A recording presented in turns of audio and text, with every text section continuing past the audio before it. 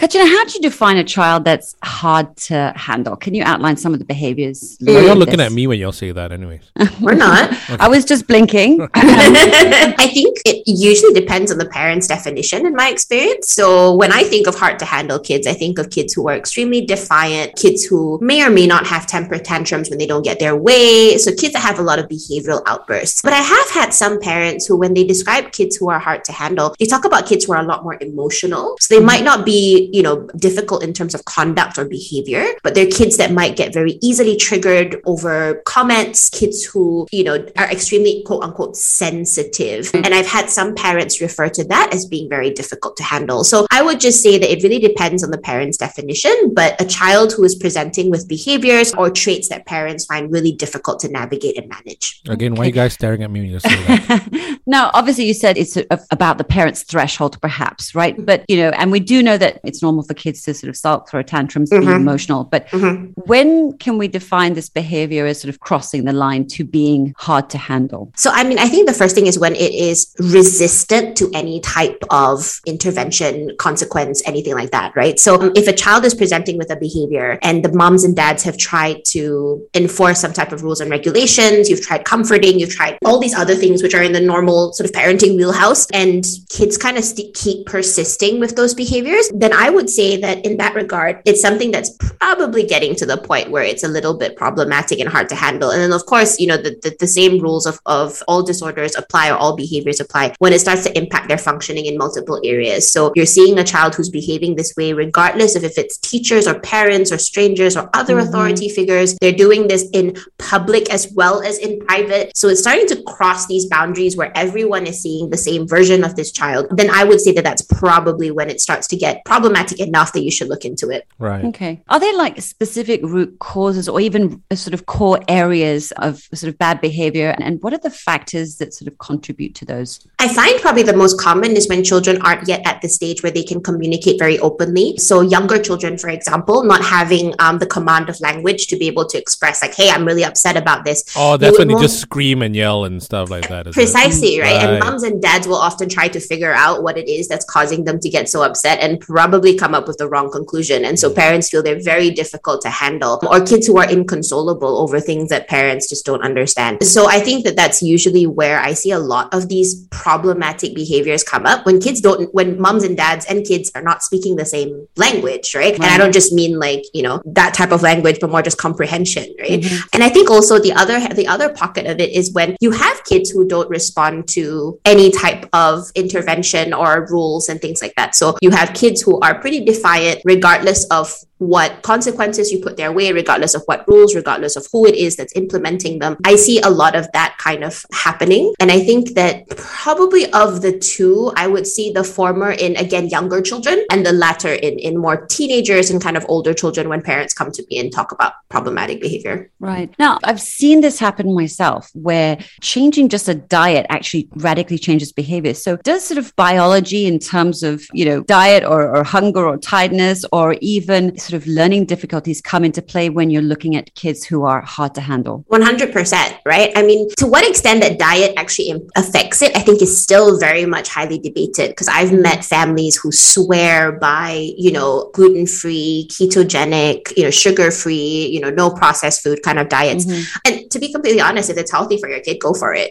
I'm not against anything, because I'm not advocating for parents to feed their kids lots of carbonated drinks and sugar either, So I think that making that change, if it's healthy for your child, then you're seeing positive behavior change, then have at it, right? But I think it's also, like you said, there are certain conditions or certain disorders where kids are more prone to acting up. So for example, kids who have ADHD or kids who are on the autism spectrum, kids with learning difficulties will find it really difficult to express themselves and to have people understand how difficult things are for them. So you might see this behavior come up more and more. Ultimately, it's very much just that when kids are struggling and they feel like the people around them don't understand or empathize or can help them. And that's when these behaviors tend to come up. So, and then again, going back to the theory of not being able to express themselves, every child who's cranky, every child who's hungry, every child who has an emotion but doesn't have the vocabulary or the capacity to articulate that emotion will likely use behavior and crying as a way of expressing that.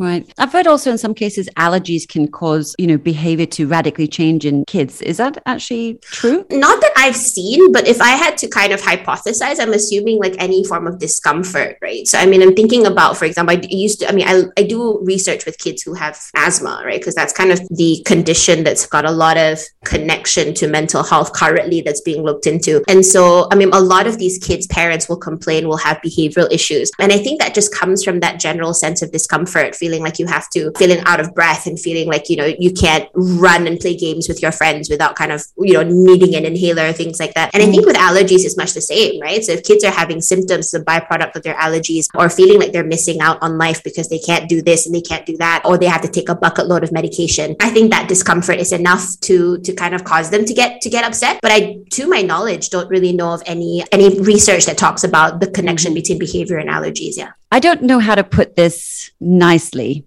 So I'll just ask whether or not there are cases where children are hard to handle because it's in their nature versus nurture, or any other causative factors. I always think that, when it comes to nature versus nurture, especially in mental health, I mean, absolutely, there are certain situations where something is genetically passed down, certain, like I said, predisposed conditions that make kids' behavior more kind of pre-programmed. But what I do find most of the time is that nurture has a huge part to play. And so if a child was prone to having these behavioral outbursts or being very difficult, and there hasn't been any successful intervention behaviorally or from the nurture perspective, not to say that parents don't intervene or that I'm blaming parents in any way, but just that whether those approaches were effective for this particular child. And if we see the cases where they aren't, then the behavior is enabled, right? And so one example that I see very, very often, especially with Asian parents, is Asian parents seem to assume that corporal punishment is the ultimate punishment. Yeah. And so parents think that the minute that I threaten corporal punishment or actually act on it, that the kids should fall in line, because that is like the worst possible thing that can happen. But that need not be the case for certain children who don't really respond to that. And all that you've done is communicated to these kids that when I'm unhappy, I can use physical force. And so these kids will then in turn use physicality as a way to express their unhappiness later on. So I see that backfiring in a lot of cases. So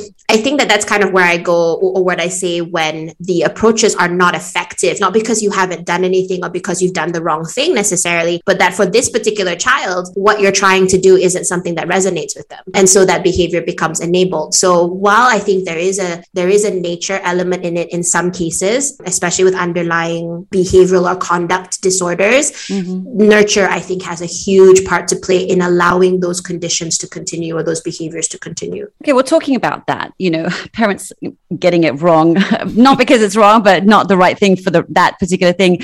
If parents don't nip it in the bud and correct this early on, how is this going to go on to affect them once they're young adults? Because it's something that, they are going to take on board and say like, oh, this is okay, right? And I say it time and time again that, as parents, your relationship with your child is the first relationship that they are going to have on this earth. And your relationship with them also sets the tone or sets the template for what other relationships are going to be like with authority figures, with employers, with relationship partners or romantic partners, friendships. And so I think that if this isn't something that's corrected and they've been allowed to believe, again, whether or not it's true is irrelevant, but they've been allowed to believe that this behavior is acceptable or this behavior is okay, they will continue to replicate that in other areas of their life, right? So you will see kids as young adults not functioning very well at university because they have to do something they don't want to do, or not functioning very well in their job because bosses expect certain things and they don't like being given expectations or rules. I've seen kids grow up into young adults who can't function in romantic relationships because they feel that it's their way or the highway. They don't get their way right. I see, yeah. And they don't understand how, their partner doesn't understand that, you know? So I think that it's something that has the potential to really snowball into something significant. And it all kind of starts with kind of what you get at the parenting level. Gosh, that's even more pressure on parents who are already exasperated with having to or not be able to deal or handle these, kids with these behavioral issues. But what are some of the best strategies parents can use to handle difficult children or behavior? I tell parents it's like a math equation, right? Every time you solve a math equation, you need to first understand what the equation is trying to ask of you you and what the equation is trying to tell you. So I say, do not apply a one size fits all approach. Do not necessarily adopt whatever you were used or what was used on you as a child by your parents. If you've hit a wall when it comes to your children, then spend some time actually listening to what is happening, right? I mean, I'm not saying that you're allowing things to happen, but I say take a few days, take a few weeks to sit down and actually listen to what is happening and observe what is happening to try to see whether you're missing something and understand what it is that your child is upset about. What is it that they're trying to communicate? What do they expect? What is their grievance? Understand the math question. And then once you've understood it, try to see whether you can come up with a solution that's actually helpful for you and for your child. Come up with suggestions. So when your child is acting up, don't be afraid to kind of point out what you see and say like, look, I can tell that you're really unhappy about this, right? Do you know why? Or what can I do to make you feel less upset, right? Don't feel afraid to ask those questions. I mean, I think a few parents have said to me that they're afraid that doing that would kind of make their kids think that they don't know what they're doing, right? But the reality is you don't know what you're doing.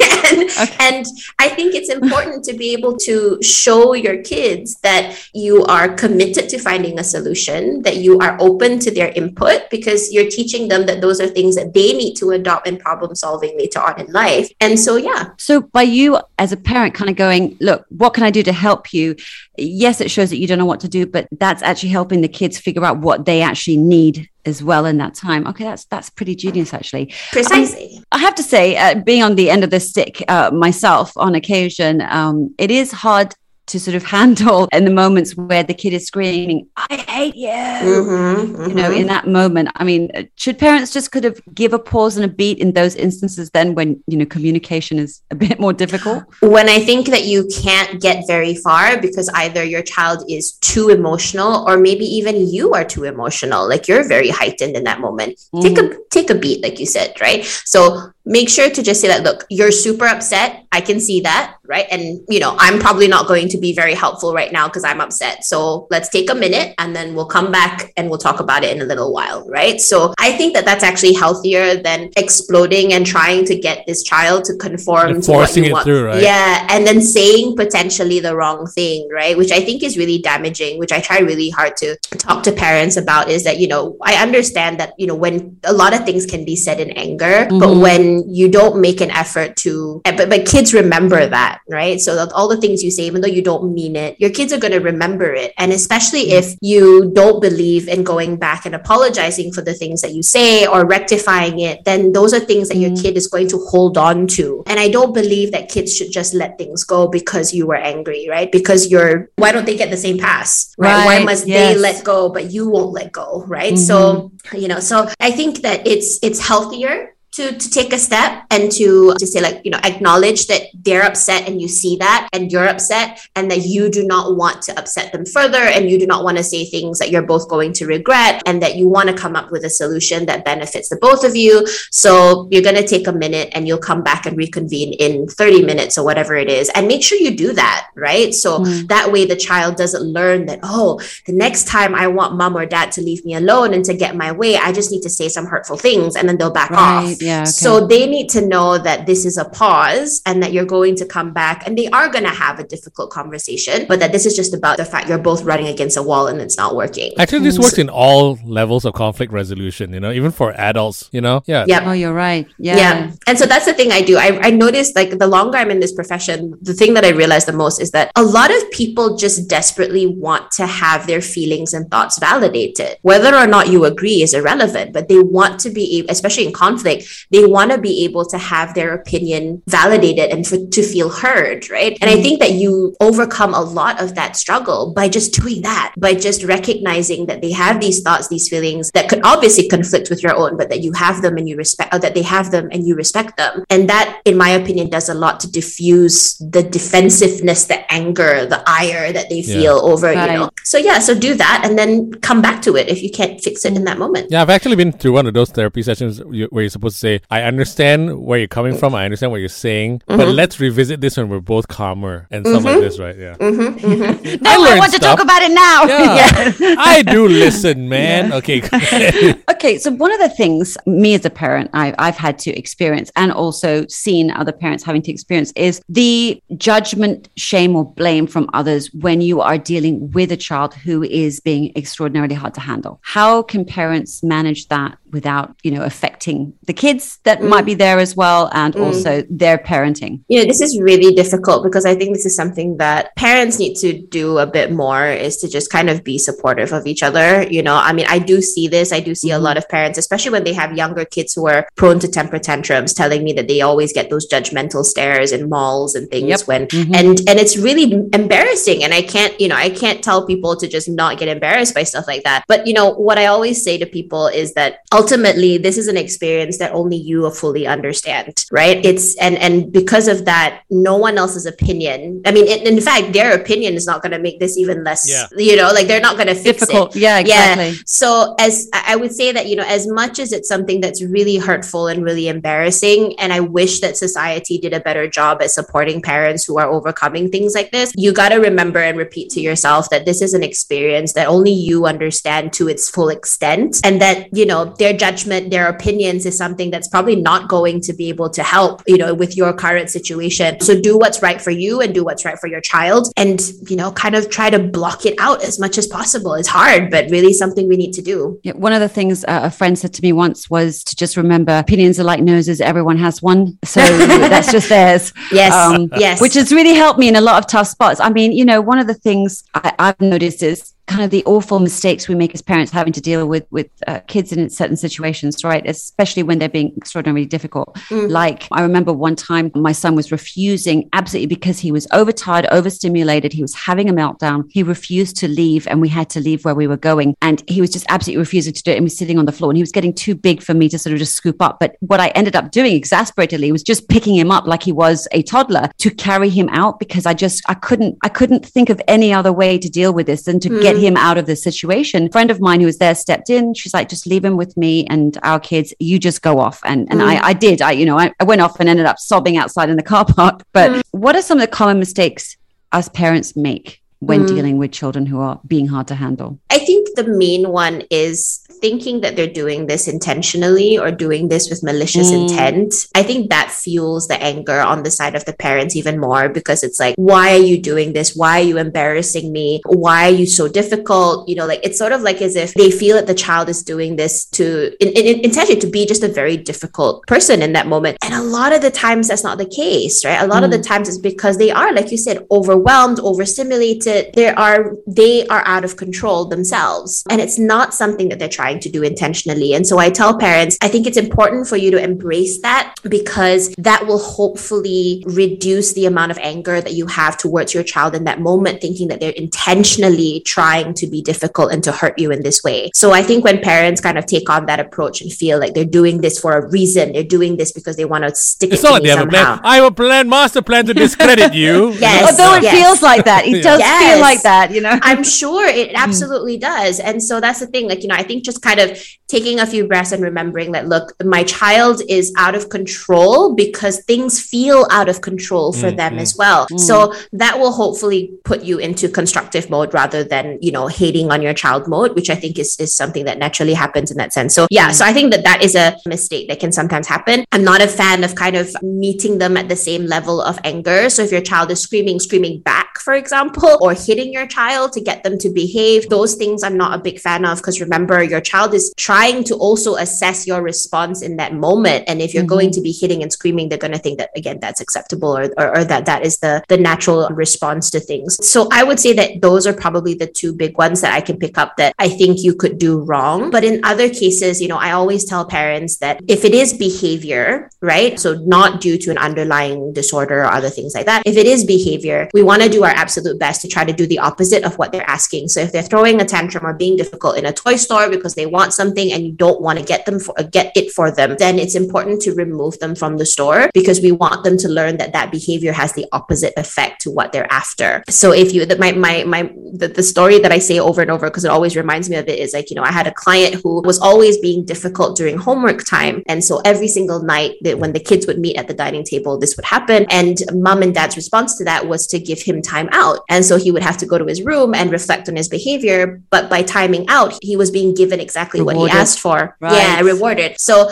I always say, just try to be extremely mindful over what your child is trying to communicate. That's why I said sometimes taking time to listen and observe is really powerful, because you can figure out what the equation is, and making sure you do the opposite. So temper tantrum in a toy store, you leave the toy store, right? Temper tantrum because you want to avoid, they can have a break, but inevitably they come back to it. Right. Okay. So that was the missing piece of the puzzle, was after the timeout, there wasn't coming back to homework, was it? No. Okay. It was like, you can get to it tomorrow kind of thing. Okay. I tried the either or, which works quite well for me nowadays, that the little one is not so little anymore. You either do the washing up or you do the vacuuming, which is it. So there's a choice implied, but either or. No, that's really good. Yeah. Now, there is research that shows that psychopathic behavior can be flagged in younger children, and certain traits like a lack of empathy or extreme temper tantrums can be early warning signs.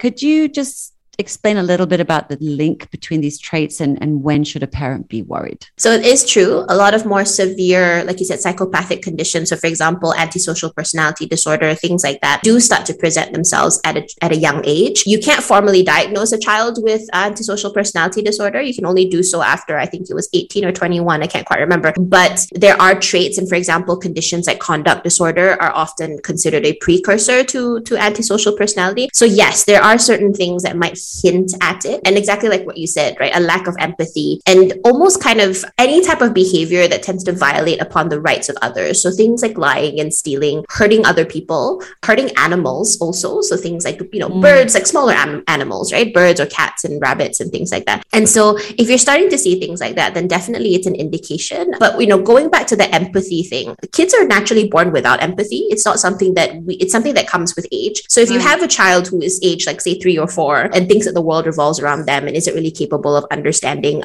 other people's feelings, don't be alarmed immediately. It is a developmental thing where they lack that empathy. But if you do feel that not so much that they're not capable of it, they just feel like it's irrelevant, right? So for example, they know something is going to hurt someone else, but then they feel that I wanted it, right? That's probably a bit more concerning. So if they're not able to altogether, and once they realize it, they're like, oh, you can see the light bulb go off, then that's more typical. But if you have a child who has learned that skill and has understood pain in other people, but feel like I don't care, that is the bit that's really worrying. Conduct disorder can appear my youngest conduct client was probably about 6 years old. So it can start pretty young. So these are not things that are reserved for teen behavior, for example. But that being said, conduct disorder is extremely rare. I've only had 5 clients with it in the 9-10 years I've been working. So it's really rare. But definitely something that can happen in early childhood. So when you're seeing these types of traits in kids, when it involves, violating the rights of other people or other things, that's usually a red flag. So I guess what's the most important thing that parents of difficult children should do or bear in mind? That they were difficult people as well. I know I was. Right. I was. I'm just wondering whether it's hereditary. If I was a difficult child, maybe my child's going to be difficult as well, right? I don't know. You see, the way that I look at that is that if you were a difficult child, you're a lot more tolerant to difficult behavior. Oh, right. Okay. Oh, really? And so, I'm not because so it's sure like, about that. Because you're kind of going like, well, I was like that, like that statement comes up. Oh, no. That's what I argue saying. It's karma. It's because you were probably, if you feel that you were a difficult child and you have a difficult child, you'd probably be more, not to say tolerant in the sense where you let them get away with it, but that thought that like, oh, I was like this comes up. Right. As compared to someone who goes like, what is going on? So I think that that's kind of part of it. But I think the thing that I want parents to understand is that, again, a lot of the time, these are things that they don't mean to do. They're not things that they're trying to do because they're difficult and they enjoy embarrassing you necessarily. There's usually a bigger reason at play that they cannot comprehend or express or articulate given how old they are or given where they are in that moment. So to remember that, again, they're not doing this to be difficult, and that how you respond to this is something that's going to set the tone for how they respond to similar situations situations in the future. So try to focus on how you feel as well. So how, if you're feeling, oversensitive, if you're feeling really, really upset, then it's probably best to take a step back and to deal with it so that your child is getting the right response in that moment. And try not to kind of match them with that anger, because that's just going to make it worse.